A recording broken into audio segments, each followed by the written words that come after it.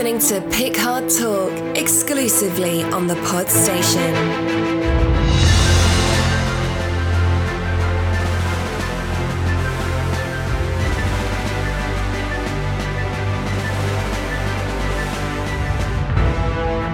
Welcome, listeners, to another episode of Picard Talk. This week is episode 6, The Impossible Box. And once again, the two marks are delivering an irreverent review, providing you lively debate, conversation, and social commentary. Chattel Bay doors are open, torpedo tubes are ready. This week has Nerrick created the first interstellar curling tournament on the Borg Cube. Will Narissa franchise the first Romulan Borger King? Will we find Deanna Troy's divorced Riker? Let's find out as we deep delve. As usual, I'm joined by Mark Pollard. How are you, sir? I'm much less emotionally tortured than I was last episode. You might have been tortured last year as well. Possibly. We're watching Discovery. I can't remember. It's been blanked from my mind, although every time I try and remember it in my dream, it stops halfway through. Would you say you enjoyed this? Yeah, I did. Yeah. I thought it was okay. I thought it was good. I enjoyed it. Obviously, I'm a big fan of... Oh, sorry. What do you think, Mark? Oh, thank you for asking. Yeah, it's all about me, man.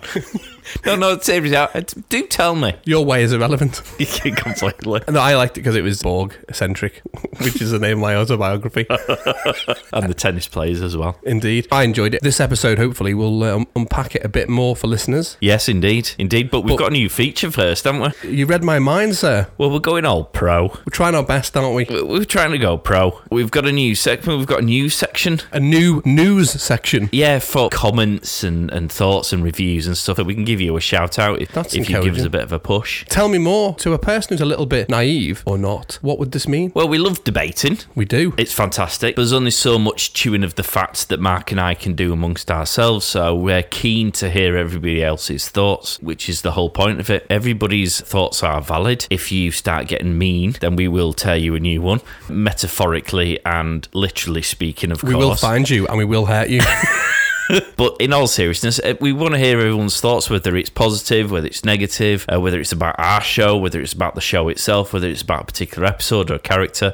It's all good, because there's nothing better than spending our time debating a TV show. We're doing a podcast about it after all. Absolutely. That's what we want to do. If you do want to comment, then you can do it on social media. We're on Instagram, we're on Twitter, we're on Facebook. It's at Picard Talk if you want to try and find us. If you hashtag Picard Talk, it's a lot easier for us to find. We're doing polls now straight after the release of each show, which enables you to vote on how good or bad you thought each episode was. Stick your thoughts and your comments in, and if you do that, we'll give you a shout out in this new section. If you want to email us, it's picardtalk@thepodstation.co.uk, and we'd also like you to give us a review on Apple or Google Play. It's fantastic if we can get a review. Again, we'll read it out, we'll give you a shout out. We've got a couple to read in a second, which is all very exciting. Sounds very professional, doesn't it? It does, and it's important for us because it gets us up the rankings, which means that more people can see the show. Hopefully we'll get more listeners, and ultimately the more comments and interactions and positivity that we get, the more of this that we can do. Well, there's only so much ranking that we can do together. So please help us with the ranking. Because we're only so good on our own. Yeah, and it does get tiring. If you start coming knocking... If you start knocking on our door, if you start knocking on my door in the middle of the night when I'm doing my keepy uppies, I'm going to be most perturbed. So if you start going in for the kiss... I'll try not to. Let's do some curling instead. This new section, we're going to call it Hailing Frequencies. Hailing Frequencies open. First and foremost, let's give some shout outs to people who've given us some comments. We've got Sin on Twitter. She said, just finished listening to episode 1. Going to move on to episode 2 after lunch. Love your voices. Who's that? Sin? Sin. S-Y-N. Oh, right, okay. That's very nice of her, wasn't it? Well, thank you, because we don't like our voices. No, we hate listening to ourselves. One of the things I'm always talking about is when I'm editing these shows, and Mark said the same, we like each other's, don't we? We do. But we don't like our own. No. Which is very weird. But thank you for that. Andy Lemkin, he threw a couple of comments on. He said, I've just started listening to Picard. I feel dirty cheating on Ben and Adam from Greatest Gen, but I was dying for some more content on my long commute. Great show. Subscribed and will review for sure. Thanks for more Star Trek content.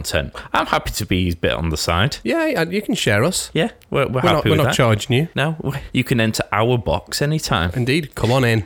He also commented about last week's episode because we mentioned, of course, the rather graphic scene with the eyeball. Oh, you didn't like the eyeball one, did you? Well, no, I thought it was great. Well, what I mean is you square me. Yeah. The issue was about the use of the F word that people were having an issue with as against the level of graphic violence. So Andy quite rightly pointed out that Star Trek absolutely loves eye torture porn and bizarrely horrific gore. Have you not seen how many times Seven has gone straight up Terminator in Voyager? I feel like people are cherry picking Star Trek when making these complaints. That's true. Fair I think enough. people forget actually the amount of shows have been before, and they don't really go back into the old Star Trek and to compare against now. Well, they did another one. He actually referred to, I think it was the end of season 1 of Next Gen, where Starfleet's been infiltrated by them ginormous worms. That's right, yeah. That What was it fella's- called? Was it a Parasite one? Yeah, and the Admiral's head explodes. Yeah.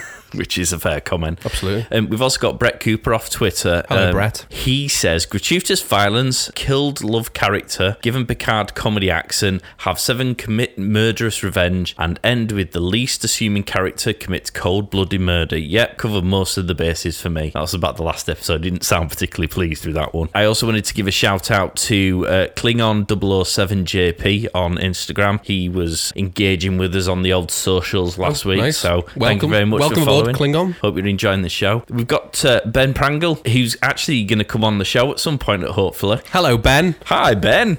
He said, what is going on with Picard's French accent? If it hadn't been a 10-episode run, I would have enjoyed this as an away team / holodeck episode. But time is a premium here, so this felt too much like a filler, which is kind of how I feel about that episode. Now I've had the chance to digest it, I'm going to retract me 8 and I'm going to give it a 7, and it narrowly missed out on a 6. Okay. Because I feel exactly the same, Ben. We are one. We are in synergy. Do I feel a bit of flip-flopping going on from the Pollards? From that last episode, I was just torn, but I have decided that it was too much of a filler. Okay. I agree with Ben. Public opinion wins. Exactly. Something that you can sway me with your comments, guys. We've got Rich Brewer on Facebook. Hello, Rich Brewer. Hi, Rich. He said, just because it has Star Trek in the title doesn't mean it's good. Do you know what? That's a valid point, and I am also one of those people who bought a Star Trek lunchbox because it had Star Trek on it. At which point I said, are you talking about the TV series or the podcast or both? Thankfully, Richard said, you're fine. Phew. He's obviously not overly keen on the new Picard show. The poll that we ran had 43% thinking that episode 5 was refreshing and enjoyable. Okay. So- Well, I enjoyed the episode last week. I think I would go the other option, which was fun but dumb, which Okay. came in at 21%. Interesting. We've got a couple of reviews. So we've got Glitterhorse23. Fantastic username. Love it. Glitter whore. Horse. I mean, that's a thing, though, as well. What? Glitterhorse? Glitter whore. Hey, whatever floats your boat. Did you find it on Free Cloud? Yeah, it popped up when I was flying in. This is my first podcast that I've subscribed to in my life. I love the show. It's very easy to listen to. The hosts have great bants. He says banter, but bants. Well, I was going to say Banterbury Tales. I find it really useful as I haven't seen any of the old Star Trek, so the podcast is useful with background context to this new series. So that's cool. Thank you very much. We Glitter tried, don't Horse. we? We tried Glitter Horse. We've got another 5-star review. This is from Geek 007. These guys know their phases from their phrases. Hey! Oi. Knowledgeable, thought-provoking, and informative. Okay, that's good, isn't it? 5 stars. He must have been listening to the wrong podcast there. You sure it's us? Yeah. I like their style, even if they do lose me on occasions, not being a pointy-eared in-person you understand. Like their film review podcast. Whee! Shout out to a film policy. Nice. Good lad. This special site is informative and shouting for involvement. So as the well-known Star Trek phase goes, live long, listen, and prosper. Very good. Thank you very much for that, Geek 007. And was that 5 stars, you say? 5 stars. Nice. And then we've got another 5-star review. I'm not going to read everything, but we've got... I've enjoyed watching Picard and also enjoyed these lively chaps dissecting each episode afterwards. This podcast is worth a listen if you're a fan of the series. That's interesting, isn't it? So, yes. I think we had a negative review, but I basically sold him to the Ferengis. How much Latinum did you get? I got 16 bars of gold press Latinum. Nice. It would have been 17, but unfortunately, He was missing a star. he was missing the star, yeah. Thank you very much for your comments. Give us some more. We love it. Thank you very much. If you want a shout out, throw it in there and we'll give you one. We'll give you a shout out as well. Yes, indeed. Shall we move on to doing a deep delve of the Impossible Box? Two Marks Deep Delve. This week's synopsis: Picard and the crew track Soji to the Borg cube in Romulan space, resurfacing haunting memories for Picard. Meanwhile, Narek believes he finally found a way to safely exploit Soji for information. Discuss. On our poll, which remains open until the close of play on Wednesday, at the moment, 75% of you think it's a Hugh well done, son Nice. episode, which is, out of the 4 categories, is probably good. You largely think it's a good episode. What did you think, Mark? I like this episode. I think because I'm a little bit biased towards Borg. I enjoy any episode, and this episode for me dusted off previous. There was a lot of shout outs to most of the previous Borg episodes that we've seen that have been Picard centric. We get to see a flashback to the First Contact, which is actually a flashback of a flashback. One of the Easter eggs I'll explain later. The First Contact with the Borg Queen and things like that. And we see the Hugh Borg link again in Descent Part 1 and 2 and Best of Both Worlds Part 1 and 2. So for me, it was just a really good episode because it was Borg centric,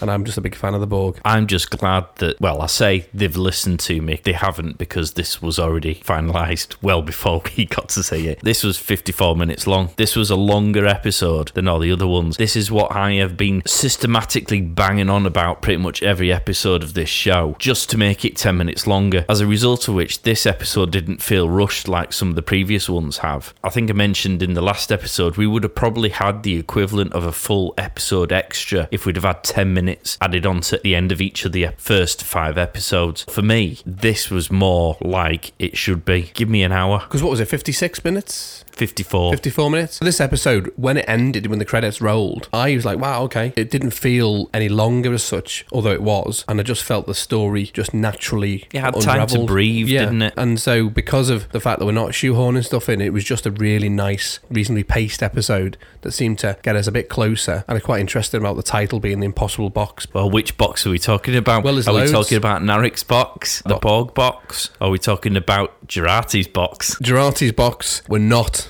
talking about hairs. We are talking about Soji being a puzzle box inside a Borg cube that is essentially a puzzle box, and Narek playing with a puzzle box, which is a cube, like a Rubik's Cube, and it's called the Impossible Box, which is basically a puzzle box. Think Hellraiser. I know, but Amazing, Rios had to crack into a box on the way to a box. There was some box cracking going on.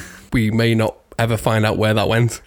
I think we all know where that went. Yeah. Let's not pretend we don't know where that went. Sorry, I looked away then. It was just too uncomfortable for me. Should we try and... Let's just make some sense of this episode, seeing as we've literally just watched it again and our heads are about to melt through our ears. So we start off with the dream sequence, which then leads us into another Narek and Soji in the bed, awkward, horrible romance scene, as far as I'm concerned. Cause do that Mills and Boone under the duvet, sheety... It could have been because it was white. Yeah, true, yeah. He says, is that your mark? Not my mark, your mark. Your mark, aren't you? No, my mark. Nice. They do the under the duvet kind of lovey-dovey. Oh, we're all hiding from the world under But our... they don't, because everything that comes out of Narek's mouth has got like an edge to it, and everything that Soji says back to him is equally edgy. I do like his style, though. I do this with people. You're an ass. Yeah, and I'll own it. I do it. I once gave someone a compliment, so let me tell you the story because it's quite funny. We'll be the judge of that. Well, you will. This is also potentially another shout out to our mutual friend, Gareth. Hey! We were queuing the Boots queue because at this point it was when they were about to introduce the pay your own stuff without paying staff, which is ridiculous anyway. Well, where do you stand on this? Because one of my friends quite rightly said if he wanted to work in Tesco's or any other supermarket, unless Tesco's wants to be a sponsor. thepodstation.co.uk, he would have got himself a badge and a uniform. I totally agree. No, I stand with him. I haven't been trained to swipe 20 items in less than a minute. So my shopping takes longer to buy if I go on the pay as you go. Then also, you would never got the right money. The machine goes, warning, shit machine. And what happens? Oh, that's right, yeah. A person with 14 chromosomes has to come along and help me. I feel we're moving off topic. We are, but it'll all make sense in a minute because I'm going to tell you about my Boots meal deal. I was basically in the queue waiting to be served. Or any other meal deal, unless Boots wants to be a sponsor. And in the queue, there was a lovely looking lady. Gareth was there. I turned to her and I said, oh, you got lovely looking skin. I just want to buff you like a mahogany table. Oh, dude. That's what I said. So what I did is I kind of gave a little bit of niceness and in the same sentence destroyed it completely. So nothing could ever happen, because you know how that ends. You see, you get to know one another, and then you kind of you have the sort of honeymoon period, don't you? And then you start hating each other, and then you just separate. So what I did in that moment, I ran ahead of myself in the process of that chase and realised it was going to end in tears, and thus created that sentence to destroy it before it began. And I get the feeling that the link to this is where Narek does it. So Narek's under the duvet and he's saying, "Oh, you know, you just got lovely." He doesn't know. The first thing that comes out of his mouth is, "You don't really exist, do you?" He's like, "Yeah, you're dead." And then she asks him a question that he blatantly refuses to answer before then starting to probe her with more questions, to which he never responds to any of hers. It's one of the least romantic exchanges. He's basically a cock. She loves it. Well, she seems to tolerate it because it's massive. I just don't. Because I just don't understand. I just don't understand what they're seeing each other to be. Well, I know what he sees because he wants to get information. He's got an agenda. I don't understand why she's hanging around for this, because he's an ass. He's not giving it anything in return, is he at all? Absolutely nothing. He's stone cold, and she's going, "Oh yeah, but I just really love you and all this and that," and he's going, "Yeah." And then she asks him his name. Now, whether this is because she wants to call out during coital times, which is a new publication that's come out and I've subscribed to. It's only £1.99 in a part works. The same way, in fact, as the Romulans are building the new Queen. Week by week, you get an arm or a leg or some sort of wrist. So coital times is the way forward. She wants a name, and he won't give her a name. Well, he's like, what if his name's Sid? Sid, I'm arriving. But he won't tell her. He's a little bit cagey, isn't he? If you're in a relationship and somebody says, they've obviously been boinking for at least a few days. Been what, sorry? Boinking. What's that? You know. Okay. Exchanging fluids on a... That noise is me pulling a face that looks like I've just smelt poo. If you've been going at it for a few days, I don't think it's unreasonable for one of the two people... Days? I've not been taking Lucasade. What are you doing, days? You don't mean continually, do you? No, I don't mean continually. I think I would have died 2 days ago. I mean, intermittently in between sock sliding and sandwiches. Dates. Yeah. If one of the two parties says, so what's your real name? And the other one won't answer the question. I mean, that's a red flag in anybody's dating book, if you'd ask me. Yeah, and also if your name is basically vowels. Like, what's your name? Like, what? Well, I mean, we'll come to that later, because I suppose the intonation from him telling her his real name, although we still don't know it is his real name, so it's hardly likely it might not be, is that he has fallen in love with her. I don't buy that one iota. I think he sympathised with her intended downfall at the end. So when he leaves her to be gassed to death by radiation poisoning at the end, yeah. I mean, if you love somebody, you don't gas them. You don't gas them. Unless you do that thing that some horrible people do and put your head under the duvet. You fart, bring the cover over. That's the only connection to that. Maybe it's an analogy for that. I don't know. Maybe, but he doesn't do that though, does it? It's a bit more. Is it on a bit different? More brutal. On a different level to the old fart under the cover. I think for me, he doesn't love her, because you don't let that happen. If you truly loved somebody, you'd be figuring out a way to get the information, but to enable her to escape. Yeah, I wouldn't have, particularly for me, I wouldn't have gassed. I would have maybe started with pulling off the nails, maybe to take a finger or two. Yeah, and I don't even think he's got a thing for her.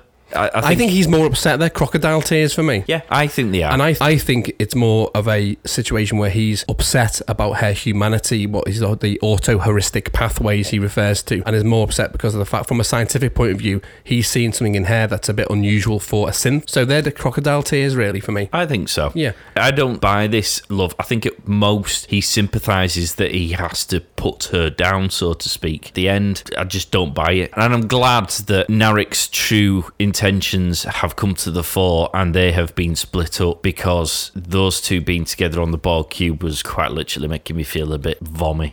The environment's just not conducive to romance, is it? No. It's like trying to have a relationship on a penal colony. Well, I'll tell you how strong this relationship was when Soji is quite rightly having a bit of a meltdown about the fact that everything she owns is 37 months old. His bedside manner seems to have got up and left on the first available flight, because she's visibly upset by the fact that her whole life is fake, and he's just probing her with questions. Yeah, at some point I was going to expect her to say, "There are 5 lights. It felt like that. He's going, so what were your dreams about? And why do you think that? And has anything weird happened?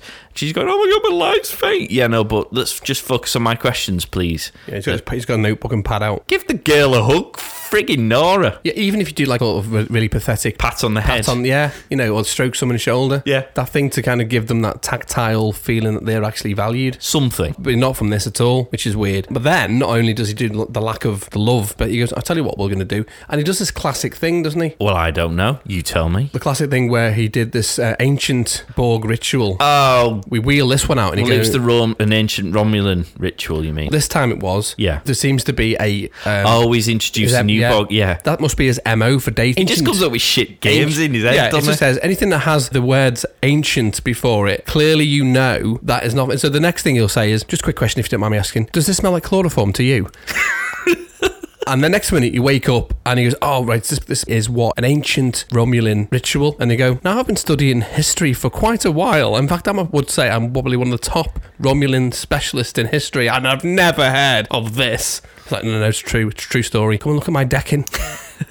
Come into a room where we've got loads of lights sporadically laid out on the floor that you've got to walk around with your eyes shut, which... Basically, it's a crystal maze. Well, it's a health and safety risk, if nothing else. I was expecting the guy from Rocky Horror Show. Hang on. I mean, first and foremost, you've got to take your shoes and socks off, which means you're going to stub your toe on the lights as you walk into them because you get your eyes shut and you're trying to walk around them. Yeah. And what happens if he's not there to talk to her while she's walking round? 3rd degree burns. Or at least 2nd degree. Because I thought that was shit. As an ancient ritual goes, it was rubbish. There's a reason why it's ancient. It never took off. We sort of had a chuckle to ourselves when it came on, because when they went in and he went, right, take your shoes and socks off and shut your eyes, we were joking that we thought she was going to open again. It was going to be standing there in a gimp suit.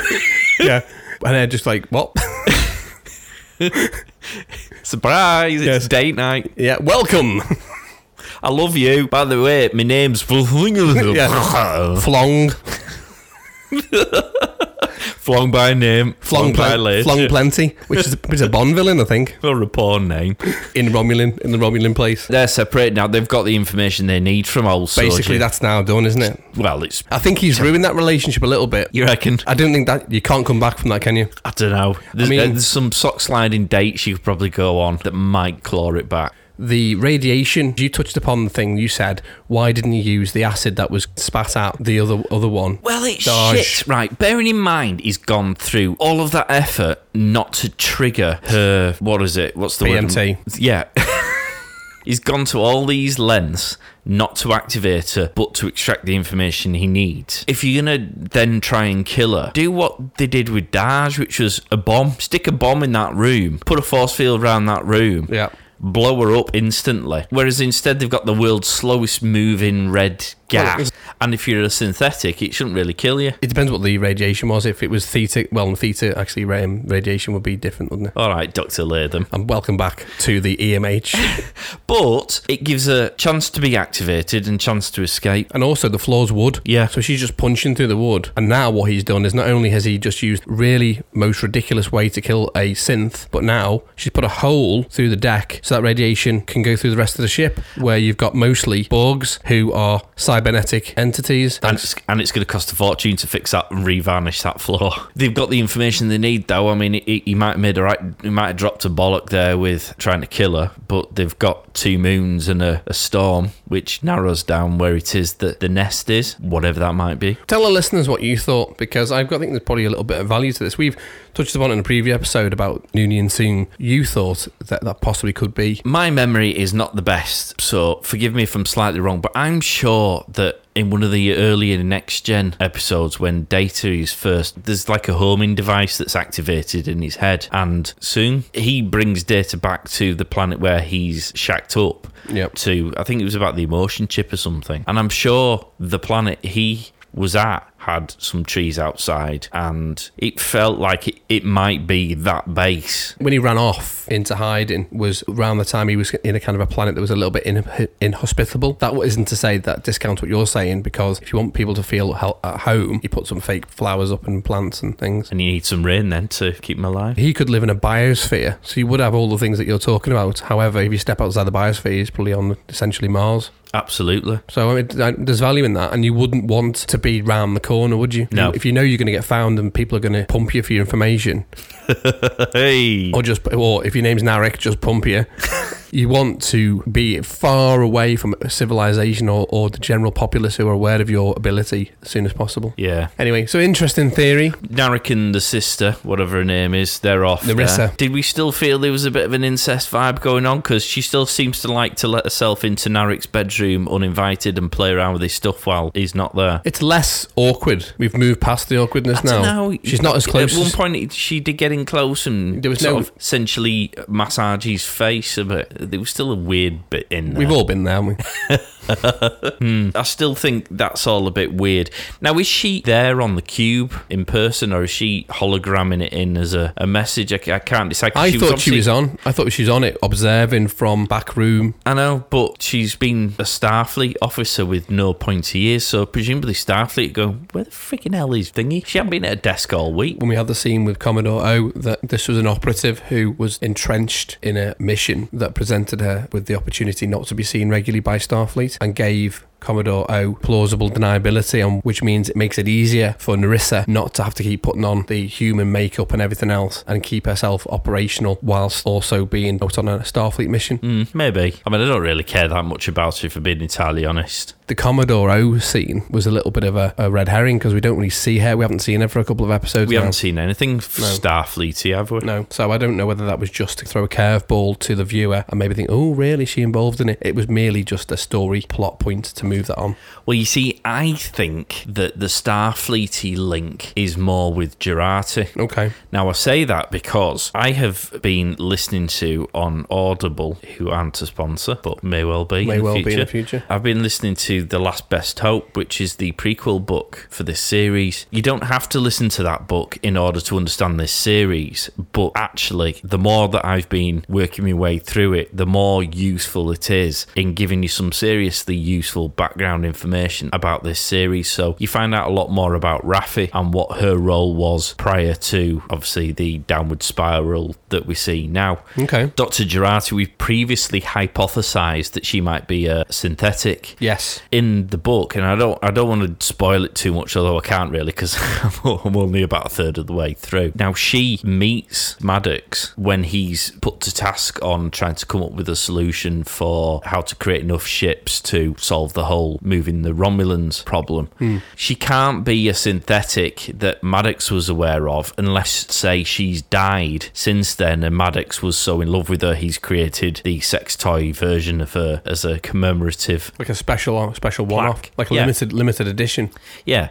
My other thinking is that if she's not that sort of synthetic, because that feels a little bit out there in terms of plausible theory, is that she was sent by the Federation to get in with Maddox to find out what he's doing, almost as an undercover spy, and he's been moved on to continue to act as that Federation spy in figuring out what Picard's doing, what he's up to. Okay, take your theory and add another layer to this. Could she be a Section 31 operative? Well, that's the kind of thing I'm thinking. Okay, yeah, okay. I'm with you on that. Because she could be she may not even be aware through reprogramming. She may not even be aware that she's an operative. Jason Bourne style. Yeah, she's got all these skills and she just responds to things. She could be given keywords or things that happen for her to click into action and not actually be fully aware of what she's doing. And then once she's, like, for example, Maddox clearly killed Maddox and has no recollection of how that happened, really. There's definitely something there, isn't there? There is. I guess sticking nicely with a segue of Jurati. I mean, she doesn't play a huge part in this episode generally in the storyline overhaul. She does set the ship on fire, metaphorically speaking, of course, at the very beginning, because emotionally distraught after the rather callous murder of her former lover, she looks to fall into the arms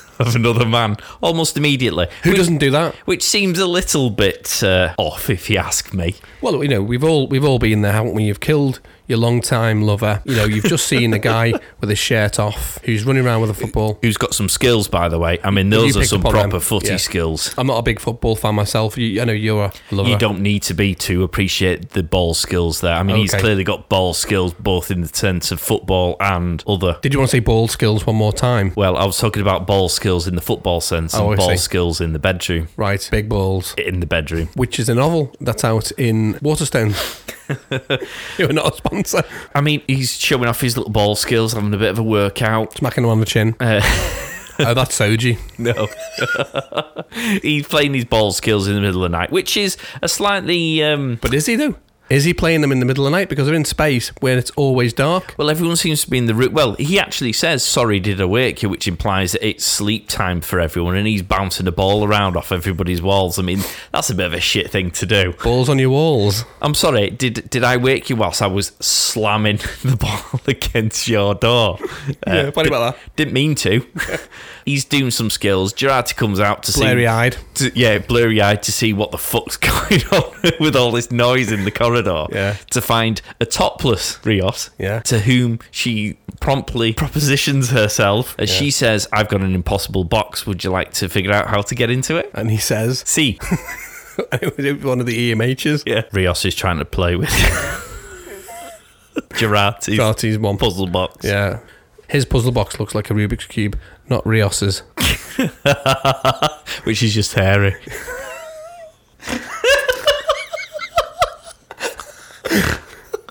Oh dear.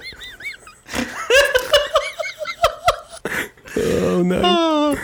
Think it before you say it, Mark. Yeah. Internal filters engaged. I have no filter. I mean, Rios has gone from a philosophical theologian reading this book on legacy to literally walking around like George Peppard from the 80s. Turning up in people's bedrooms, going, I think you need a coffee. Rohypnol. And that's kind of a bit of a twist in his character development, because you were beginning to like him. I still think he's a lounge. He's a lounge lizard. I love him. Yeah. Well, that's because you've been drugged. He's gone a bit creepy. Oh, I don't think so. Picard left the ship immediately. He's gone. I don't think his relationship with Raffi is that kind of relationship. I think it's more just a mate looking out for another mate. So let me just ask you this question then. So if I turned up in your bedroom with a coffee that I push into your face and go, you need to drink this, you would be happy with that, would you? Yeah, because if I was so paralytic that I needed help into my room, and then the following morning you come into my room to just check I'm all right. You've given that a backstory. How did I get into your room without me already being in your house? Captain of the ship, you've presumably got access to everybody's room. I know, but which you know sounds more creepy than it was intended for. Pinnack, where do I sign? Definitely sexual tension going on, isn't there? It's kind of been building up over the last few episodes, hasn't it? Yeah, you can see something's been happening. Rios has been building a relationship with Girardi. I can see. I must have missed that. Why there's a connection. She comes over and talks to him about reading the book, and I think there was another part in an earlier episode where he's quite a empathetic individual. Just because a lady says hello to you doesn't mean she fancies you. So I don't know where in Rios's book. Well, okay, I know most men hate rejection, don't they? That's what I missed on the previous episodes. Has there been some tension between those two characters? I wouldn't have said so. I mean, for me, this was a horrible handled scene because I didn't buy the fact that Rios would have just gone, oh, okay, let's go into my quarters. I would have expected him to go, no, listen, you're clearly upset. There's clearly something going on. Yeah, we need to establish some barriers. I don't want to make you feel more vulnerable and take advantage of your vulnerability by inviting you back to my quarters to show off my balls. Well, he says, are you all right? And she says, are you sure this will make you feel better? And she's like, yeah, just for a few hours, which is obviously quite an optimistic. I was going to say hours, but worse than your days.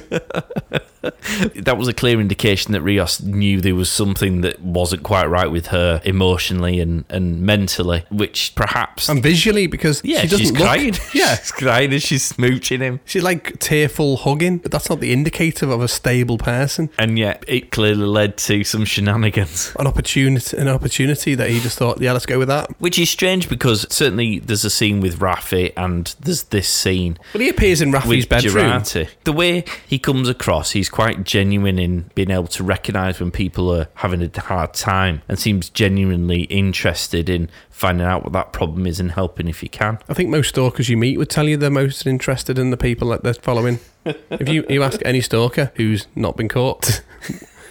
I mean, to be fair, the life of a stalker mustn't be particularly interesting because you have to do what the other person's doing, don't you, all the time? You don't get to choose your own thing. You do. So I don't know. I thought it was a horribly handled scene. I didn't buy the whole sexy thing. Jurati, I don't think... It was a bit awkward. Yeah. Like pulling teeth. Because isn't the bit you picked up on where he's asking her... Yeah.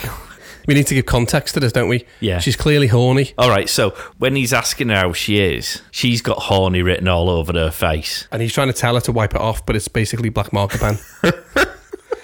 She's been on a hen party and they've put horny all over her face. Well, we were joking about this because he asks her how she is, doesn't she? Which we're going to roleplay, aren't we? We should roleplay this. You be Rios and I'll be Jurati. So I end up doing a really bad accent. Yeah. My grande lady.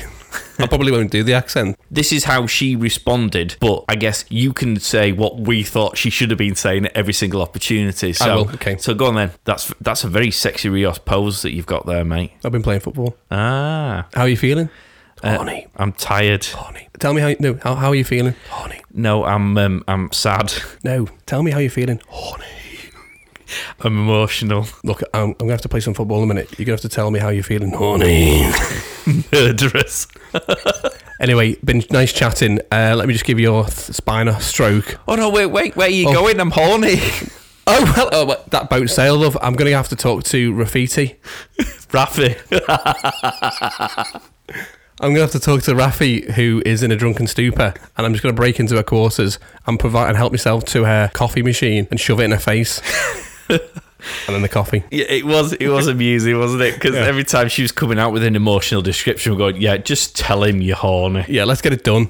That's the only thing that's running through your head. Where do we see this going? So are we happy to stamp our theory here on Jurati as being she's a Section 31 style Federation secret agent who has been told that she needs to destroy Soji for whatever reason, and we'll come to some theories at the end as to why that might be the case? I would certainly say that based on what I'm aware of from previous Star Trek canon. I mentioned it in a previous episode, it might have been last week, where the Section 31 are renowned for approaching Starfleet officers to join their ranks for the betterment of what they see to be how Starfleet should be shaped. It happened in Enterprise. It happened with the Dominion War, where they were trying to wipe out the founders, and they were trying to do genocide, essentially. And they approached Dr. Bashir, and he immediately told Sisko, because he's a good Starfleet officer, and they ended up swerving that and not killing the founders. So there's definitely evidence to support this theory that they would not want to have any power balance, where in fact the Romulans, going back to the theory I had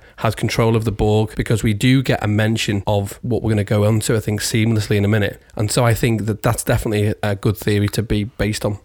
And Rios, we mentioned his empathetic nature. We ran a poll on Twitter last week to see who people felt was the most interesting and intriguing new character that we'd come across as part of JL's crew. And Rios, with 58%, was quite far and away the most intriguing person in everybody else's head. What demographic of those were women? I don't know. Of a certain age? I don't know. It doesn't tell us. Okay. I mean, we see it with Raffi, because we'll come on to Raffi, I guess, which leads on nicely, because he really does take care of Raffi when she comes out of the room to perform like a monkey for bloody Picard, which is... You weren't happy with that, were you? And it was a little bit out of character, wasn't it, that scene in the end? I mean, I thought it was a fabulous scene for Raffi. I think Raffi is another character who, from last episode and this episode, has really filled out as a character for me. And again, she features quite heavily in the book, the prequel book, and you get some good background on Raffi. So I'm really starting to buy into this character and think she's brilliant. I don't know, Picard is quite brutal with the way he's handling Raffi. She's not in a good place. He seems to have made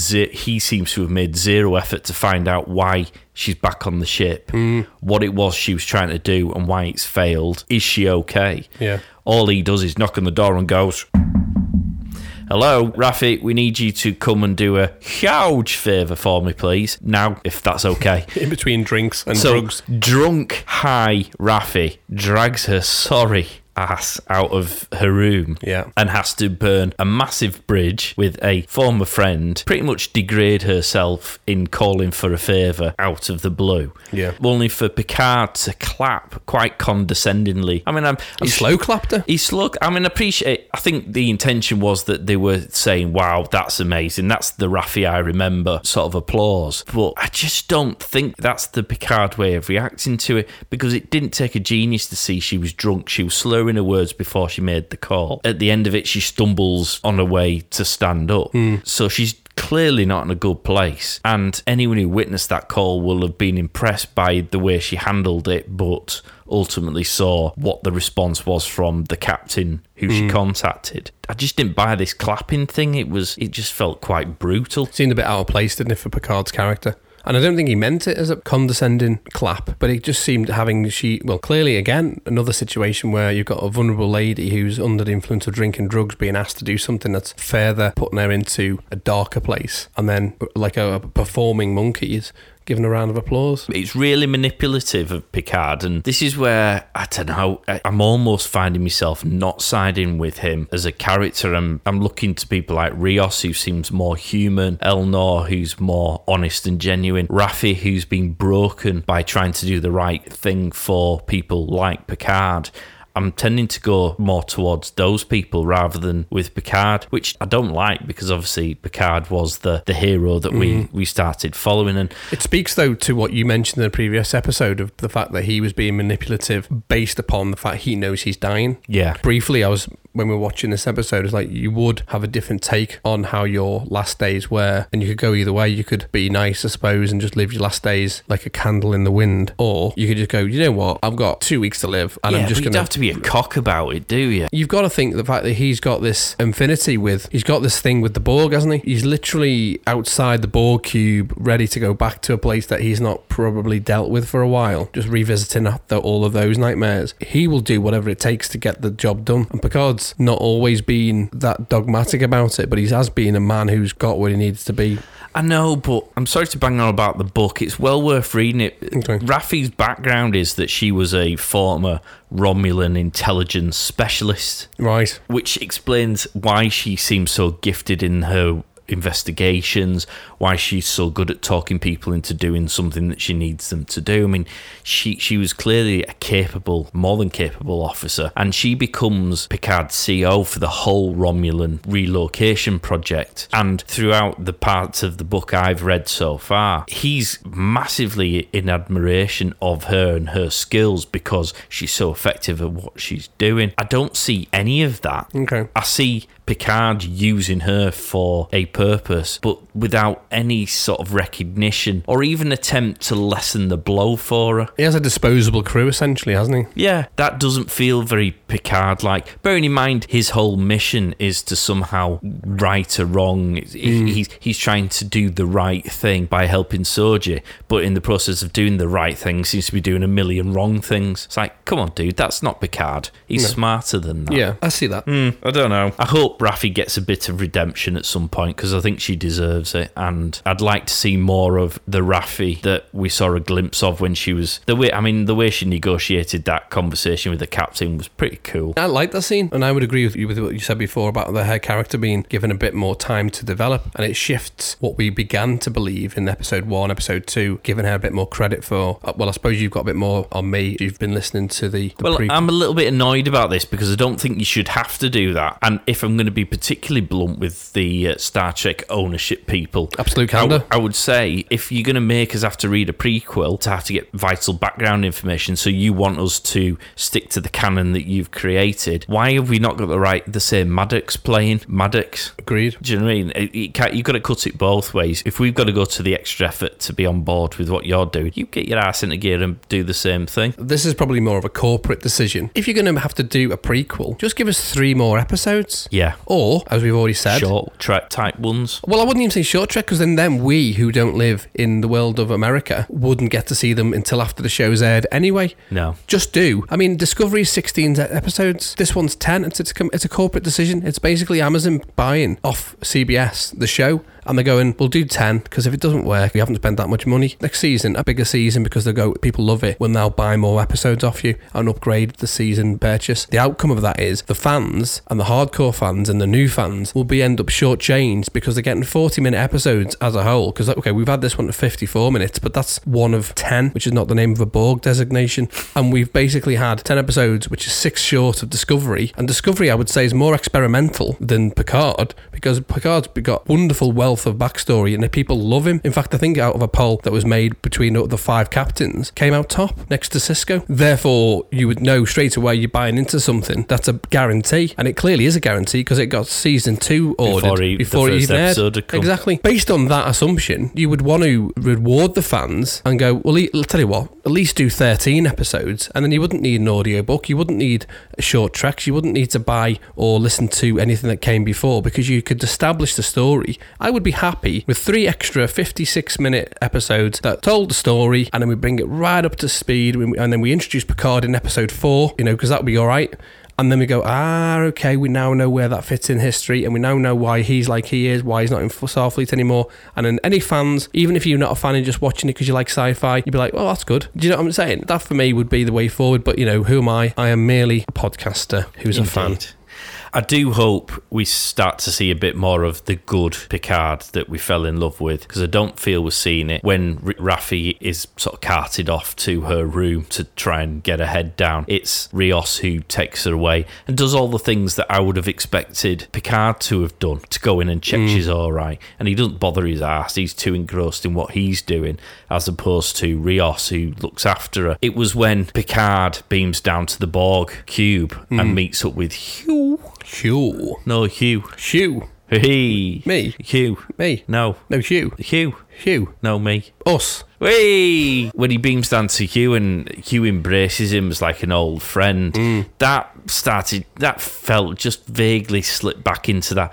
That's better. That feels that more scene normal. Actually is the antithesis of the other. This is the thing with this whole the visual aspect to it, is it's all about power play. You've got Picard and his dirty half dozen. Picard knows he's dying. He's picked people who, one of them slightly dirtier than the rest. Well, apparently so, as this episode certainly shows. Dirty half dozen. He beams down. Immediately he's having flashbacks and his PTSD's kicking in. He nearly falls off a bloody bridge. And then Hugh, who's the guy who essentially he led to salvation, was a mentor ultimately. Picard in that moment is visually and emotionally affected and diminished. All I saw was a frail old man who's fearful. Prior to that scene, he's slow clapping someone. This episode for me is all about vulnerability as just a huge tale, not Hugh's tale, a huge tale of how you can be vulnerable and how not to treat people with vulnerability. Picard there is not in a good place. No. He's at his most weak. Although if I was having a PTSD trigger, I wouldn't be trying to cross a bridge whilst doing it. I'd have probably either waited for it to settle down or for somebody to come and get me before I tried to negotiate a bridge without handrails. Well, a walkway, essentially, like a gantry, isn't it? Without handrails. And a big drop. Yeah, I think handrails are futile when you're on a Borg cube. Hey. But what you got there is a bit of PTSD / vertigo. It suddenly turned into a Hitchcock movie for a minute. Yeah. You've got this XB, for want for a better word, Hugh, who is coddling him and saying, come on, grab your balls, mate. Let's get on. Let's do it. They're not Borg anymore. We don't need to be worried. That for me was a massive shift in what we'd just seen before. I thought the Hugh character was brilliant. That is the same character and same actor who, not Hugh, played him before. Yeah, no. Which means why didn't we do it with Maddox? I really bought into how concerned he was about Picard and how he could appreciate what he was going through, and the empathy that he was showing towards all the former Borgs. I just thought he was a really good character. I really enjoyed him. That's a good decision to bring him back because he's pivotal. They've got the Borg Reclamation project, haven't they, where they're trying to take the Borg appendages off them and get them back to a point where they're more human-like. Now, he's the best character to be the segue to that, isn't he? That was a bit of a development on what we've seen previously. That explains some of what they're doing. They still don't necessarily explain what they're doing with the bits that they've harvested from these former drones. I mean, the black market for Borg artifacts or components, technology. I think there's still something more to to be had from that. From a commercial point of view, again, if you've got control of the only Borg cube Or a weaponry. any Borg technology with the ability to learn other technology, the other thing they do is they harvest, as we find one of the Easter eggs I've got later on in this episode, they harvest technology from the species they assimilate and they adapt that into their own collective, which is why they're quite a formidable foe. The thing that you would want to make money off is if you can harvest these parts and go, well, wouldn't you want ablative shielding that's adaptable? I think I will.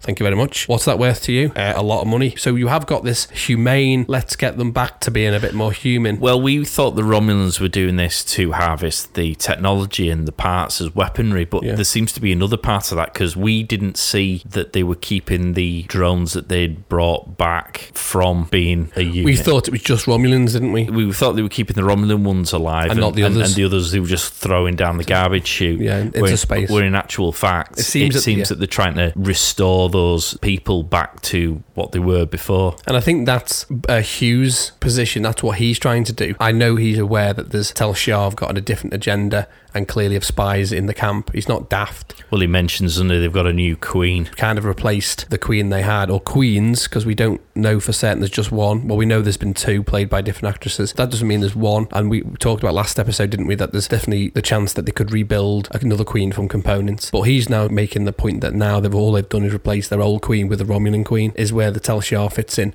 And I don't think that the Tel Shar have got a completely different agenda, and Hugh is why he's best placed for that as the director, because all he's interested in is bringing people like himself back to humanity. Rehabilitate. Yeah, I'm saying humanity, but we're talking any species that was assimilated across canon. That's where his focus lies. The Tel Shar are just looking for technology and maybe agenda. The one issue I have with this is how well they're able to recover people's aesthetic appearances. We've looked at Seven and we've seen Picard, both of whom were Borgs, but now have little to no examples of them being. I know Seven's still got some bits visible, but there's no scarring as such. Well, she was mostly Borgified. I mean, Hugh, what they've done with Hugh, isn't it? You can see the scar line, can't you, where he had his eye implant? Yeah. With Locutus, he had. Well, it seems like they're rehabilitating them, but on a budget, because people have got melty, facey looks to them, where scar tissue, massive scarring. Whereas you'd assume that in the same way that Crusher was able to fix Picard, that they would be able to restore, a bit like having plastic surgery, their face to how it looks. Bearing in mind that they have the ability now to make a human look like a Klingon or a Romulan look like a human. So there is obviously technology that allow you to manipulate the person's aesthetic appearance. You'd think they'd be able to do that, whereas I don't know whether it's because they don't have the means to do it on the cube, or they must have the technology. The only thing I can think that adds some sort of context or reasoning behind it is, imagine Cold War Russia kept them outside of the rest of the world and has such technological advances and things. You think about they're on a Borg cube and Romulans who've got a diminished infrastructure anyway. The Federation are advancing in science and other areas. The Romulans have been focused on more military-based advancement. You ain't going to have access to all of the things that you would normally have inside the Federation. And the Federation is multiple planets that share information and technology. The Romulans have cut themselves away from that, and it's just them. So they've got this iron curtain, and thus, I would imagine, instead of having the ability to improve your skin, because we've seen in Discovery, without a massive spoiler being mentioned, we've seen how you can very, very easily fool someone to believe you to be a different species. So clearly that exists, and in that period, with a different species sharing technology, to take that philosophy further, if they've kept themselves away from the Federation, and Hugh states in the conversation with Picard that he's a Federation member, he looks slightly more advanced in how he looks. Okay, yeah, he's got some scarring and a dodgy eye, but in terms of how Picard, they look similar and they don't have much scarring, whereas the others massively scarred, aren't they? Yeah. So I can only assume that's because the technology and the availability to equipment they don't have. Hugh does very well in trying to get Picard into their pro-Borg campaign. I mean, he really pushes that one. I was half expecting him to pull a pamphlet out of his pocket and go, "So Picard, sign up. Yeah. Do you want to be our ambassador? Save the Borgs. Free Borg campaign. Free Borg. It's like Tuborg. Is that like an alcohol? Well, he quite aptly does it. I mean, of course, Picard says nothing because Picard's in selfish mode. They want to beam up. Yeah. At this point, they are hotly trying to pursue Soji to try and find her, which I suppose is my biggest criticism of Hugh in this episode, which is his lack of understanding of personal boundaries, because much the same as Daj's flat was rather inappropriately accessed with great ease, they seem to just burst into Soji's bedroom to find her dirty skids all over the floor and a lot of mess and start rooting through her stuff. It's not like, oh, she's just a messy person and she's somewhere on the cube and we should probably find her to see if she's all right. They just burst in and start rifling through her stuff. All you need to do is go, computer, locate Soji. They only check when they get to a bedroom where she might be on the cube. It's like, well, why don't you check beforehand? Yeah. Also, that makes more sense because you don't need to walk to her quarters because you'll have already asked where she is and they won't say she's in her quarters. I mean, I appreciate for story plot action purposes why they did that. We wouldn't have a podcast if we didn't pick holes in silly shit like that. That's true. So yeah, we particularly found it funny that whilst Hugh and Picard, when they see that Soji appears between decks and they realise she's being activated, they sort of dash after her as they're running through the corridors. They have that fella who goes, "All right, Locutus. Hiya. Do you remember me? Oh, you've lost weight." I'm 12 of 2. I thought that was brilliant. It's like, oh, hey, I know him. It was like Locutus for like 10 minutes. Yeah. And built up these wonderful relationships with other Borg. Yeah. I mean, what are the chances on the billions and billions and billions of Borgs that the one person who knows Locutus... Yeah, but they should all know him because they're a collective. But it's the fact that he knows him outside of the collective. Well, no, because they retain the memories. No, they do. But okay, well then okay, there's two questions that we've raised now. Then why isn't everybody saying... All right, Picard.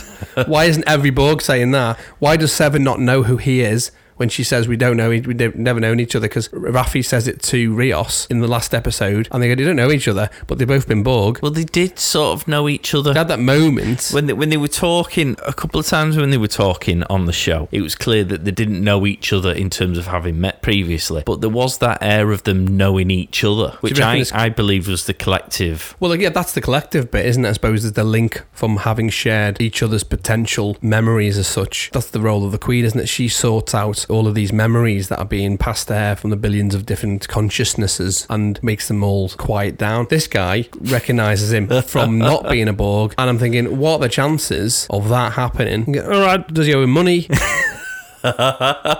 Is he an old pal from when he was playing Dabo? He's one of those people who probably sat next to him in the canteen at one time when he was Locutus, and obviously because Picard's gone on to do bigger and better things, he's one of those where he's like, oh, I know Picard. He tells all his mates, I'm like Bezzies with him. So he's like on his coattails. Yeah. So now he's like, I've got a knighthood. Picard hasn't a Scooby-Doo who this fella was. He met him for about 30 seconds at one point when he went and got himself a butty for lunch. But this guy's been clinging on to it. He's been, anyone who sits down at the bar going, all right, mate. I know Picard, you know. All right. I didn't ask, but thanks for sharing. Name dropping. Yeah, that's all he's been doing. Yeah. You remember the Battle of Wolf 359? Well, I was on one of the Borg cubes. Maybe that's Dave. Maybe Dave named Picard. Been assimilated. Yeah. Dave goes, I know Picard as well. They all talk the same, to be fair. That's what happens when you get brought back from being a Borg. It messes with your vocal cord. And you talk a bit like this. That's why the Borg generic voice is quite intimidating, because we are the Borg. No, it's not really. It's Dave. They've strained the vocal cords talking like... Talk like Batman. We are the Borg. They're coming at the Borg in a really different way, because I think Picard says Hugh's showing them as victims underneath all of that stuff, which is bizarre, because I think there's more that the Borg are going to play in this whole scenario. You're changing your tune from episode 1. Well, they're trying to make us feel very sympathetic towards the Borg, which I think is deliberate to make us lower our guard down and forget the fact that they are the ultimate shits of the universe. And as we start to sympathise with them more, I think, all right, I'm going to jump ahead here. One of my theories is that the fear is that Soji, being the ultimate synthetic that has been developed so far, will fall into the hands of the Borg, who will be able to then assimilate her and create essentially a Borg that will go unnoticed, at which point they'll take over the universe, because no one knows who's Borg and who's not. They'll just quietly go about the business. A good theory. Mic drop. Or she's the one that is going to destroy the Borg, and the Romulans don't want the Borg destroyed because that's their weapon. They've just weaponized the Borg. Technically, you've got two things that are diametrically opposed to each other, which is, yes, the individuals who've been assimilated by the Borg collective are in fact victims. The Borg as a species are not the victim. They're the victimizers, and what we don't want to do is weaponize victimization. No, well, you see, Romulans, I think there's more to this, because that room full of Romulans were people who were rejected by the collective. I think there is something within the Romulan DNA that wasn't capable of being absorbed into the collective. And so I think the Romulans are trying to find out whether they've got an element of like a DNA protection against being assimilated, at which point they could turn around to the Borg and go, do you want to buddy up, because you can't assimilate us, so you might as well be an ally. Well, that's an interesting theory that you have, because if you go back to the episode The Neutral Zone, kind of alludes to, before we've even seen the Borg, because we don't see the Borg at this point, it alludes to that the Borg have been on the Neutral Zone border because they found that planet, don't they, with huge troughs of things scooped away from it. Yeah. And fans were like, oh, maybe. The fan theory years ago, it was V'Ger, but V'Ger's 600 years too late. But the Neutral Zone, we never actually got a fundamental answer to why that was the case. It very quickly went over that. But that's the Neutral Zone where the Romulans are. Let's take what you're saying and attach it to existing canon. Is there chance that they have had a visitation from the Borg, the Romulans, before? Well, they must have done, because they've got that cube. Now they have, but I'm going back to well before the Borg. I'm talking to the season 1 of Next Generation, 30 odd years or whatever, to the fact that the Neutral Zone was attacked by something that was never ever described by as the Borg specifically. And will we get an episode of Picard that retcons that in and go, well, actually, the reason why we are immune to Borg assimilation is because they visited us in 76, 74 or whatever it was, and they went, nah, we can't assimilate them. It wasn't a full cube, it was a recon team, and that was that. And then that retcons that episode, but then addresses what you're saying as a theory, which is the Romulans contain some sort of toxin or something in their blood that prevents the nanites from assimilating them. Yeah, very possibly. Yeah. I don't disagree with that. Interesting. Where do we think this is going now? Because the back end of this scene, there's two things that crop up. The first one is Elnor. Now I'm going to touch on Elnor because he barely gets... You like Elnor, don't you? Well, he barely gets a line in this episode, but the lines he does get are pretty cool. He's a bit like Rios. Neither of them have played massive parts so far, but both of them seem to be killer characters. I mean, Elnor's got some brutal lines that he keeps on laying down every episode, and in this episode there's no different. And then he's got these cool scenes, these cool fight scenes where he just lops off people's heads. It's come what may. His scenes, I think he is underused as a character. Again, you want to give enough time to tell the story. At the chance of repeating myself, 13 episodes, 16 episodes, you could do an episode centric on the character. But we ain't got time, have we haven't got time. Although we might see more of him now because he's left stranded on the cube. Well, again, another example of just leaving a member of your crew. All of the crew are disposable. Although he did try and tell him to come with him. I think it was a platitude myself. Oh no, I bought that. I do genuinely. Have you never been at a bar when someone said, "Do you want a drink?" It's like, "Oh, no, I'm fine," but really, you want one. We've all been there. Only for pain. That's when you buy around, but don't buy yourself one. You can always tell stinge bags who do that. Oh no, I didn't want one. No, I'll just have a Coke. I'll just get myself. It's when you're counting your pennies in your pocket, you like the rounds come to £12, you've got 8. I don't drink. Did you get us doubles? What? Double waters? Oh, they must be just weak doubles. Yeah. i.e. signals, you stingy buggers. We've got the transporter, which I'm sure will come into your geek section. Probably. But Picard manages to escape with Soji to N'Pente, which sounds very familiar to Rora Penthe. The Undiscovered Country, which was an Easter egg I had that I thought was possibly a link to that. However, I've added to that Easter egg a little bit more. I didn't know whether it was going to be like in the Klingon space, because it obviously sounds a bit like Rora Penthe, which is the Klingon prison. Yeah, whether or not they have similar sounding names, so they might be in the similar space, or whether it'll take us to our next point. Hugh, thinking about it, was an enormous plot wedge in the same way as 7 of 9, because it's exceedingly convenient that Hugh, who Picard knows is the director of the cube where Picard needs to go before he knows he needs to go there, needing 7 of 9 to help acquire somebody along the way when they happen to bump into each other but not realise that they need her to get the person that they need to get to the cube, where the person who's the director is the person they need to be the director, but they don't know that, but it's dead convenient, if you see what I mean. Easy for you to say. It's nice he's in. It felt like a bit of a plot wedge again. And he's also his mate, because Hugh, the importance of having his name, he talks about being renamed, a callback to Hugh's time on the episode I, Borg on the Enterprise, where Picard, having realised that he does have individuality and there is potential for him to come back from the collective. It's just a nice thing, but it is very convenient. It's like in the whole of space, every single person that Picard needs just happens to be, as you say, in the place. I mean, this episode was a good episode, but there's just little things like that which just feel a bit ham-fisted and heavy-handed. And I think that's more to do with the limited time they've got in order to do it, that they have to use these enormous plot points rather than perhaps a bit more time to be subtle. They've given us a bit more in terms of maybe 6 more minutes. 10 minutes. 10 minutes would be to be generous. If they had 10 minutes across the last episodes, we technically wouldn't necessarily need to be... We've had an hour long. Yeah, we wouldn't necessarily need to be shoehorning important things in. And there could well be the opportunity to develop storylines and plots to allow us to go, oh, that makes more sense now. It doesn't, you might, for example,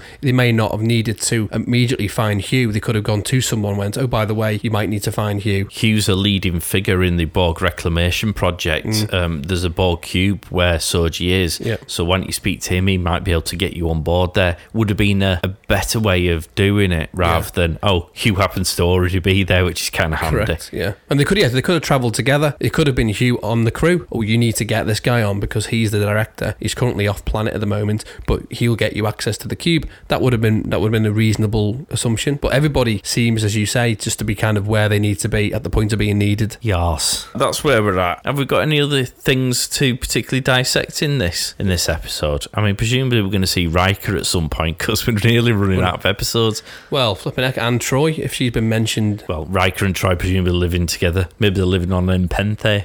Oh, maybe. Maybe Penthe is the planet they're on. Good theory. So, go on then, tell us your Easter eggs. Warning! Nerd alert!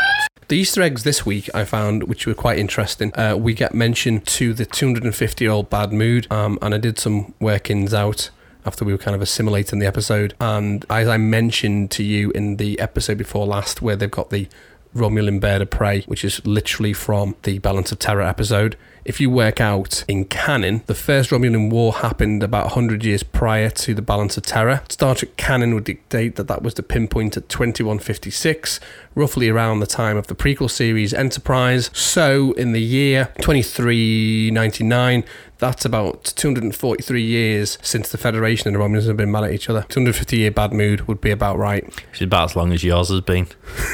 If not longer, in cat years. We get a lot of flashbacks of Borg canon, First Contact. We pick up all of them, so Descent Part 1 and 2, Best of Both Worlds, iBorg, all referenced. We get to see actual archival footage of Locutus used in... Did you like that when he has his face behind the screen? I did like that. It's just good cinematography, isn't it? And as you pointed out, you can see how young he is. Oh, he looked so much younger, didn't he? And I just thought it was quite nice. Essentially what you got in front there was a flashback of a flashback, because the First Contact is him having a flashback of him having a dream as a Borg in Best of Both Worlds. That's meta, baby. Meta on meta. And then in this series, he's having a flashback to that. So I just thought that was quite nice. We get the references, as I mentioned, in this episode of iBorg when Hugh's talking to Picard about getting a new name, and that's just the character development that happened on that episode when he was on Enterprise. It also references, again, Descent, the episode where the Borg start to change and get the rogue Borg that we see that essentially Lore taps into. The Borg Queen alludes to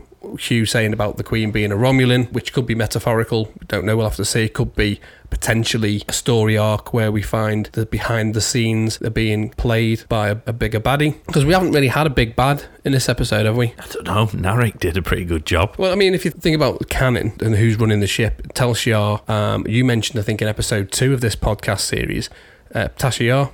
Now, think broader. Think, let's bring in characters in. Who would you bring in that you haven't already had, who's old Next Generation character? Tasha Yar's character, Denise Crosby. You think they're going to bring her in? Well, I mean, they brought in all the others. I mean, it's just a theory throughout there. Then you've also got to mention to Gold Press Platinum. So last episode we talked about Quark and the Ferengi, and again we got reference to that Gold Press Platinum, because that, of course, was the currency that they used outside of the Federation space as a currency. That's right. When we see Picard in his holographic suite, what's he in? What's his farmhouse that he hates? His holographic suite. He's doing research into the Borg, which is where we get to see all of the flashbacks and footage from all the series. He asks the computer to research the following terms, which is treaty, reclamation project, and the Borg, and then that shows up like a whole pile of Easter eggs from images of the Enterprise E to Hugh from the episode iBorg. The sequence, which is what we were referring to, shows him overlaid against himself. I thought was quite nice.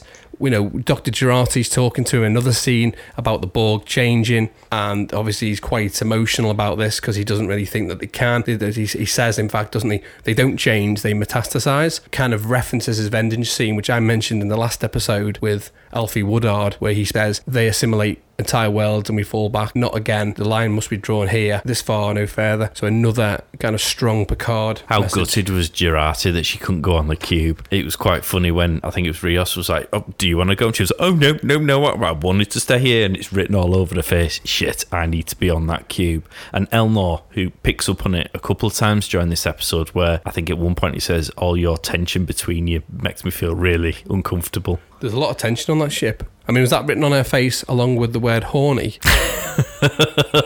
Someone's been playing a prank on it. Did they shave half her eyebrow as well? Well, no, because this is after the dirty deed, so she probably had written on her face, "Feeling a lot calmer now, thank you." Well, I mean, there was definitely... This episode was high-paced tension, let's be honest. Everybody was having some sort of tension. And anguish. This episode ends with a little bit of the twist, I suppose you could call it. A wonderful mention to the Sakarins, which is, again, a voyage for those who are... I remember that episode as well. A species that the Borg assimilated. And then they obviously had the technology from that, which was the spatial projector that isn't seen in the film, but she mentions the Borg got it from the Sakarins, which is clearly they've assimilated it that. And that episode, which is references the Prime Factors Voyager episode, which they tried to obtain the spatial projector from that species to get back to the Alpha Quadrant, if people remember it, and didn't quite work out. And that episode, it was a Voyager one, so what's that, 2371. So the Sakarins had not been assimilated by the Borg at that time. Well, no, he says this is after your time to Picard, didn't he? He says that before, no, sorry, it was before your time, did he say? I can't remember. He says this was after your time as a Borg, which is correct, because but he was assimilated before 2371. Yeah, that makes sense now. Which I'm glad you said, because I've actually made a point of that. He mentioned the tech was after your time, so at some point after 7371, the Borg assimilated the tech from the Sakarins, which is their meeting with the Voyager. Just to stop you there, Sorry? It was quite interesting that there's a Borg ready room on every single cube, which I've never thought about before. You've always assumed the Queen was somewhere and that these were all working as independent vessels, but it seems they're implying there is one of these Queen Borg ready rooms on every vessel if in case the Queen wants to go along, jump or transported, or transport from one to the other, which is quite interesting. We've never thought that before. That was new. No, and I like that. See, I don't mind things with that when you introduce something that makes sense to the story, because on every Starfleet ship, the captain's yacht, which notably we've not always seen, but it's always there. If you look at the schematics and you've been a bit of a geek and you've bought the books, I'll own up to that, on the schematics, and you have all of the blueprints of all the ships, I'll own up to that as well. You know exactly how many torpedo tubes it has and all those different various floors and things. They all have a captain's yacht, which is a escape What is pod. the captain's yacht? Escape pod. Oh, right, okay. And it's usually, if you think about the Enterprise E, which is the most recent one that's canon, if you look under the hull, as it were, that odd shape is the captain's yacht. All right, okay. But we never, I think Voyager might have, and possibly First Contact or Insurrection may have touched upon it in brief terms, but we don't really get to see it. It's just a part of the ship that we don't really see or need to see, but finishes the whole canon off. And so this spatial projector could explain what I've been saying before, which is there's multiple versions of the Queen, and why there is, because she's on there. And again, Picard killed the Queen in First Contact, and Janeway killed her in Endgame. Alice Krieg, in fact, came back for that part, but we'd seen her in Dark Frontier, Unimatrix Zero, and obviously the Picard then mentions in that same scene that it has a range of 40,000 light years, which would make sense at the point of the episode in Voyager, would have been exactly the right amount of time it would have needed them for them to get home. So they've done the maths, not math if you're American. It has an S on it. And then, as you've mentioned, which roundly ends this section of the Easter eggs, Nepenthe. Well, you said it might be, are they heading into Klingon space because of the Rora Penthe thing? There's the penal colony, which is the snowy asteroid that we see in the Undiscovered Country. Don't think they are, because they've got to, at some point, they've got to go find Riker and Troy, and I can't imagine that they're living in the Klingon space. That could be one of the theories. I would have thought they'd be on Beta Z or somewhere like that. What I've done further to research the whole Penthe thing. Oh my God, he's just picked up another piece of paper with lots of notes. The Nepenthe, which is what you're talking about, to take it a bit further, could be a link to the Greek mythology. Nepenthe, which is a fictional medicine for sorrow, a drug for forgetfulness, which is mentioned in Greek literature. Yeah, they have to tie into these things, don't they? So they've done it in Discovery, which you will find out if you listen to our Disco Fever shows, which are due to be out very soon. Indeed. The only thing I noticed, actually, which we didn't talk about, but I wouldn't say is an Easter egg, but an observation. You know, when Soji's having her flashback and she's unraveling because she's now aware that she's not real, we get to see hair on a table like a Pinocchio, like a Like a what? like Pinocchio. Pinocchio. Yeah. Pinocchio. Potato. It's Pinocchio. Pinocchio. Pinocchio. It's Pinocchio, isn't it? It's now. Contact us. Tell us who's right. Is Okay. it Mark's pronunciation, Pinocchio? Is it Marks or Morks? Or is it Mark's version, which is Pinocchio? Let us know. Well, you said at you Picard said, Talk. you saying Pinocchio or I saying Pinocchio? You said I Pinocchio. did say Pinocchio, yeah. She sees herself as a wooden marionette, basically. Broken, and I just thought whether that's the link to the Pinocchio effect, which is when a person lies, there's an increase of temperature on the nose and the orbital muscle in the inner corner of the eye. In addition, when we perform considerable mental efforts to face temperature drops, and when there's an anxiety attack on the face, temperature rises, according to a pioneering study. And I wasn't sure whether there was a link to that, seeing to the fact that she's been lied to and is also a synth, that she didn't realise she was a synth. And in fact, does that mean that Narek is Geppetto? Not anymore, he's not. He didn't create it. Geppetto created Pinocchio. He's made her self-aware, though. He's told her... Yeah, but he didn't create her. Maddox was the one. Maddox is essentially Geppetto, yeah. Okay. So that's all I have this week. Very good. So, hopefully you enjoyed that show. I'm sure there will be things we will have missed. In which case, fantastic. Stick some comments on our social media. It's at Picard Talk. Let us know what your thoughts are. There is still the poll that is running on this episode. It will be there until I think it's about 10 o'clock on Wednesday night, UK time. Go on there. Let us know what your thoughts are on it. Vote. And then we'll read out the results. And as I say, we'll read out your comments. 5-star reviews. Always. Well, always, yeah. No, well, any reviews, but we've now got 4 5-star reviews, which is fantastic. So we really appreciate that. If you can do some more, gets us a bit more visible. So hopefully more people will see us and subscribe, and as a result of which we will be able to do more. Absolutely. If you want to email us, it's picardtalk@thepodstation.co.uk. You can also visit thepodstation.co.uk, where you can find a whole plethora of other shows on there, which are all fantastic. We have packages if you would like to do a show. So we do a full range from those who don't know how on earth to go about starting a podcast right the way through to you just need hosting platforms and infrastructure to save you having to build websites and the like. But in addition to that, Mark, bonus round, we also offer training. Indeed. So there's a whole host of things that we can do for you. So if you want to do a Picard podcast, Like a rival. yeah, or another Star Trek one. So if somebody wants to go back and do a Next Gen one, or a Voyager one, or a Deep Space Nine one, get in touch. Or like Raffi, if you like wine, do a wine one. Yeah, or a sports Or one. anyone really. Literally Yeah. anything. We don't care. The It's world all is your good. lobster. Exactly. So you can find all those packages on thepodstation.co.uk. We've also got patreon.com Yes. /thepodstation, where Absolutely. you can throw a bit of money into the kitty, which will hopefully cover the costs that we have to pay to keep the station going and bring this content to you. And again, the more support that we get, the more stuff we can do. So you can have as much as you possibly can digest. The mind boggles. The exclusive things available to patrons is amazing. Why not see what will happen if you become a patron? We're also looking to increase our social media presence. On social media, we really want to try and reach that magic 500 followers, both on Instagram and Twitter. Anyone who becomes that 500th follower on both of those platforms will have as a guest on the show. That makes perfect sense. In addition to naming them, In addition to naming you, unless of course you don't want to. in which case we'll just not bother. It's exciting. There's Yeah. loads of stuff to get involved Amazing. with. So what would you give this episode out of 10? 8. Go on. Justify yourself, man. The reason for that is simply visiting the Borg Cube and getting to see Hugh. I just quite like how it all linked in together. I've already mentioned this, the puzzle box analogy and the metaphor for it. We're starting to piece it all together. There just seemed to a lot of thought that got into the episode. All the connective tissue was happening, and although there was pockets of frustration and maybe things that didn't need to be there with the romanticized aspects to the episode, I thought that we're starting to see, as we move into the final 3 episodes, that things are now starting to make sense and connect further. We saw it in the last episode, to be honest. I just felt that was much more moving in the right direction, and I hope we get more of these. I'm going to go an 8 as well. Why I is think that? this is back on form. Yeah. It moves the story along. Because it was a longer episode, it felt less rushed, even though it was still well paced. Agreed, yeah. Characters who have up to this point perhaps been a bit irritating, like Narek, have served a purpose now.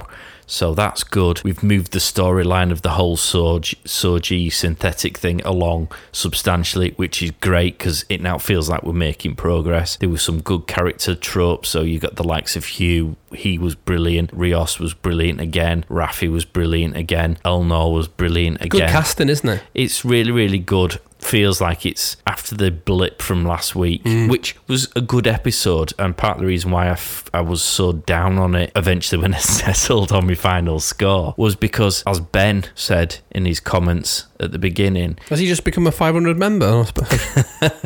If this had been a 15-20 episode series, you'd have forgiven him for that sort of fun-packed, slightly unusual episode, but because we're limited to 10, it just felt we were losing valuable time. The other thing that you need to remember is when you and I were watching Next Generation, a 26 episode season run, those episodes were generally self-contained, episodic storytelling. What we tend to see now is people assimilate, nicely done, series in a story arc, which is kind of how Deep Space Nine did a few episodes with their sort of Dyer's cast into the Dominion War. But if you look at seasons now, you've got your kind of plot A and your plot B, and they tend to continue across several episodes to a conclusion. Then you have to watch the whole season to find out what you were watching in episode 1. The Next Generation seasons were generally self-contained stories that may or may not have a couple of little plot points that you pick up on, or a character that may reoccur across another episode, but generally speaking, you could just tune into Next Generation, watch an episode, and be very happy that you've been provided with a genuine outcome. These seasons now, you've got to keep watching them to get your payoff, and that's just how people are watching television these days, and that's a different time to when we were watching it. I think we've got to just be mindful of the fact that that's where we are, and you and I may find that a bit more frustrating because we're not getting the answers until episode 6, 7 and so on. But still good. Yep. Well back on form. Indeed. Without further ado, we're going to bid you adieu. Thank you for tuning in. Tune in next week when we'll be bringing you much the same. Episode 7. Cheers, guys. Take care. Make it so, number 1.